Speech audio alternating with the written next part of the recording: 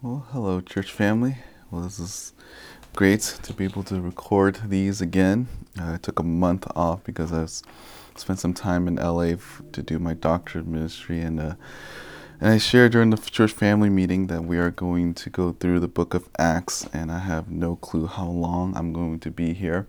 But I intend to go through each and every single verse of this book, and these devotional podcasts are really supposed to be a supplement to your devotional reading. So if you want to go through the book of Acts with me, this is just a way for you to just glean some of the important lessons and details. This doesn't mean that just because you listen to that you don't need to read the Bible on your own. Rather, this is just a helpful tool for you to understand the Bible more, in particular here, the book of Acts. Now, what's cool about what's is just in God's timing and everything that Pastor Henry just finished the book of Luke, so it is a real smooth transition to get to do the book of Acts, because in a lot of ways these are just two parts of the same story. Luke wrote both of them. He is PH uses the phrase Dr. Luke a lot, and he's a physician, and he is the one who wrote both of these books.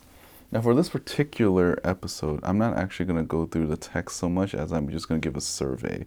And I think it's very helpful that we understand what this book is and why it's here and relative to the rest of Scripture.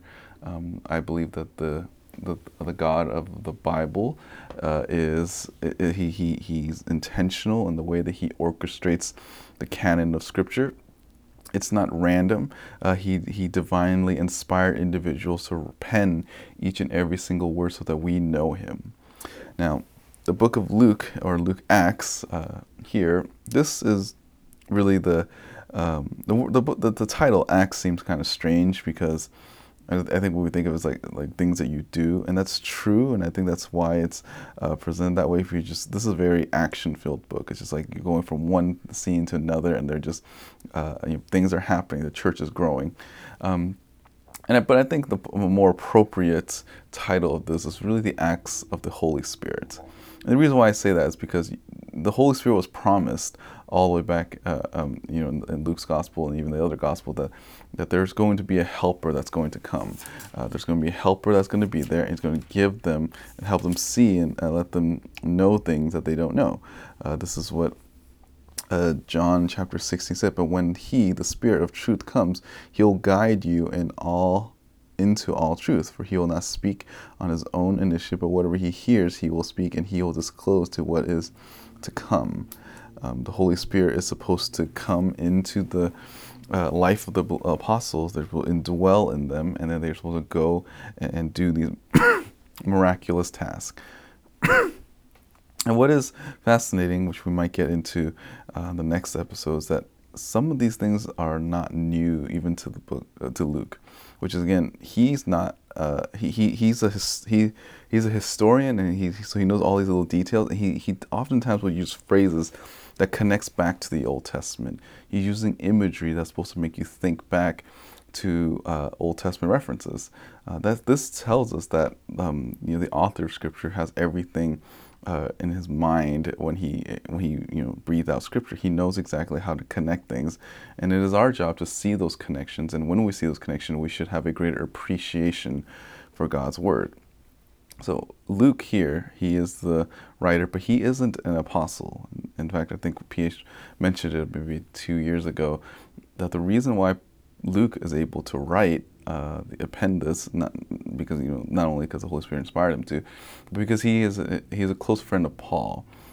He's Paul's travel companion, and we see this especially at the very end of the book of Acts, when they're in the boat together, and they're in prison, and they're about to go, and the boat's about to capsize. Luke starts using the third person pronoun, where he's like we. Personal pronoun. He was like, we went through this, our journey was like this, and we were going through all of this. He's speaking from personal experience, and whatever he's writing, it's just a historical account of how the Lord worked through everything, and particularly through the apostles. And in a lot of ways, this whole book of Acts is a fulfillment of when Christ said that he will build his church. the book of Acts actually shows you how that is. And we know in our life that the Lord is still building our church and building, not just our church, but the church in general as a whole. The Lord will move people providentially and sovereignly from place to place to build His church. And we see how He does that. Sometimes he'll make persecution go into the church and they'll flee, and then through that fleeing and dispersion, they go and make churches elsewhere. And that's in the eyes of the Jewish people that hated the Christians, it was like, okay, this is our way to try to wipe out Christianity. But even part of God's sovereign plan, that He fulfills it because Christians are called to be witnesses of Him and make Him be known throughout the world. Speaking of word witnesses, that's actually the key word of this book. The word witness here shows up often, and a witness here is a very technical term that basically means that they are an eyewitness to Jesus Christ. They've seen the risen Savior, and they're going, and because of that reality, they go and tell other people about it. This is the truth that drives them, and is the truth that actually gives them the authority to say what they have to say. Because what they say in that world was so bizarre and weird, just like our context. It's super strange. We believe this Jesus that came into the world, fully God and fully man, living this perfect life and dying for our sins and rising again 3 days later. And is that resurrection there that they see Him, they're eyewitnesses of it, that gives them courage to go and tell other people and not be afraid of death, because they know that they worship the true and risen God. And the second kind of main theme of this book is that resurrection of Christ. It's an important theme because when Christ, at the end of Luke, he dies, he comes back to life, and then Acts picks up exactly where it left off, where Christ is teaching the people for 40 days. And 1 Corinthians 15 tells us that the same thing as well, that Jesus spoke to more than several hundred people. There are a lot of people that sees Jesus Christ, and then they go, and that's what drives them to go and evangelize to the ends of the earth. And then the beginning of Acts actually tells us really the theme and the purpose of this book. In Acts chapter 1, verse 8, it says that, "But you will receive power when the Holy Spirit has come upon you, and you shall be my witnesses, both in Jerusalem and in all Judea and Samaria, and even to the remotest part of the earth." This is the point of this book, is to see how that is being played out. How does the gospel go from Jerusalem to the end of the earth? Again, this is strange for a Jewish mind to read, because when they were thinking about salvation in the Old Testament paradigm, is that they stay in one place, they stay in one area, and then they, in their faithfulness to Yahweh, the Lord blesses the nation, and then all of the nations go to them. And that's where they get salvation. They see Yahweh through the faithfulness of Israel. Now we know, because the Jewish people were unfaithful to the Lord, that the Lord stopped using them and started using the church, and they're called to go out and be lights into a very dark world. That's where we are, and that's what's similar between us and the early apostles, that they are supposed to go and make disciples of all nations. This book was written around 60 to 62 AD, and again, Luke wrote this knowing that first, yes, it's to Theophilus, but he understood that when he was writing this, that it wasn't just strictly to him, that there were going to be other people reading this. That's why he makes a lot of illustrations and references to the Old Testament. And he's intentionally highlighting certain events so that people will know that the Old Testament is just a continuation. This book, the book of Acts and Luke and everything in the New Testament, is a continuation of the Old Testament, that Jesus Christ is that promised Messiah all the way back from Isaiah 53 and even all the way back to Genesis, when they was a promised Savior. And this book is about how the Holy Spirit works through the life of the believer. Now there is a caution I think there needs to be said, that as we go through this book, there's going to be some supernatural elements to it, in that people are going to get healed. Angels are going to come and break the apostles out of prison. They're going to get bitten by a snake and not get hurt. This doesn't mean that it's a normative for all Christians. Just because it happens to the apostle doesn't mean it's going to happen to you. So don't try and go in front of a snake and get bitten by it, because you'll probably go to the hospital, or you'll probably be sent to the hospital. So if narrative is not normative, that means that we just need to read some of these texts with just with caution that this doesn't mean that's going to happen to us exactly the same way. However, there is a counterbalance to this, in that in the epistles, if you ever see something that's reiterated, like when Paul instructs the church a certain way, or Peter's instructing the church, those are things that I think Acts is helpful because it gives you an example of how those things are played out. And we'll get to those once we get into the book of Acts. But it's important for us to understand that not everything in the narrative means that that's how the Christian life is going to be. Your life, your Christian walk, is going to look radically different from the apostles' life and how everything is played out there.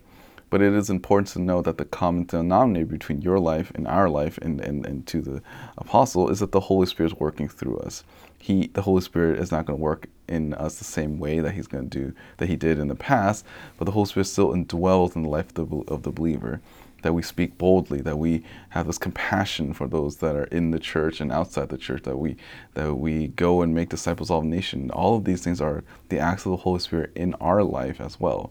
But that doesn't mean that you go and heal people if they fall asleep off a building and then they break their neck, and then you can't resurrect people, because narrative isn't normative. Again, this is going to be a very interesting book. This book is divided into two parts. You can kind of divide it in half. In the first half of this book, it's really the ministry of the Holy Spirit in the life of Peter. And you see Peter kind of rising up to be that leader. He's going to go in Jerusalem and in Judea, and he's like just sharing the gospel. Well, in the context of more Jerusalem, and being that faithful one that God has made him to be. Jesus told him that he was going to die for him one day, and then we see that kind of played out here, where he's going to get persecuted. He's not going to deny Jesus anymore. Peter at this point is matured. He's seen the risen Savior. He's a witness of Jesus Christ, and that's what makes him such a powerful tool of the Lord to go and build the church. So as he goes and do this, eventually the story shifts and focuses on the Apostle Paul. That's what the last half of the book is about, is how Paul will take the gospel to other places, to Judea, Samaria, and even to the end of the earth. We see how the Lord shifts the focus on him, but the main character really isn't Peter or Paul, but it's the Holy Spirit. It's cool because even though the Holy Spirit is working in Paul in a unique way, it isn't like Peter and the other apostle all of a sudden stop working and they're not being used by God.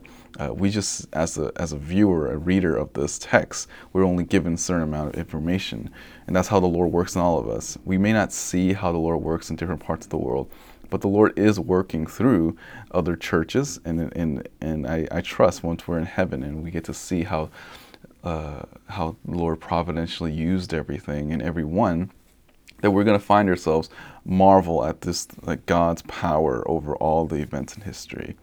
And I think this book is encouraging because it allows us to see that persecution is just a normal part of the Christian life. I think especially in our time when we tend to want to resist that, a book like this is helpful for us to know that God is going to use us in a very unique way in this unique time.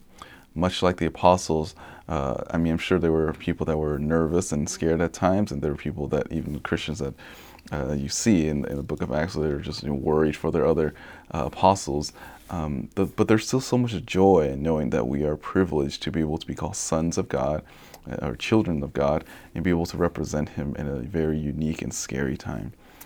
So this just means that we can trust in the Lord, that the Lord, some of us will be like, Peter and Paul will somehow survive very dire circumstances, and other times we might be even like Stephen, where in our defense of God, we will end up being killed for it.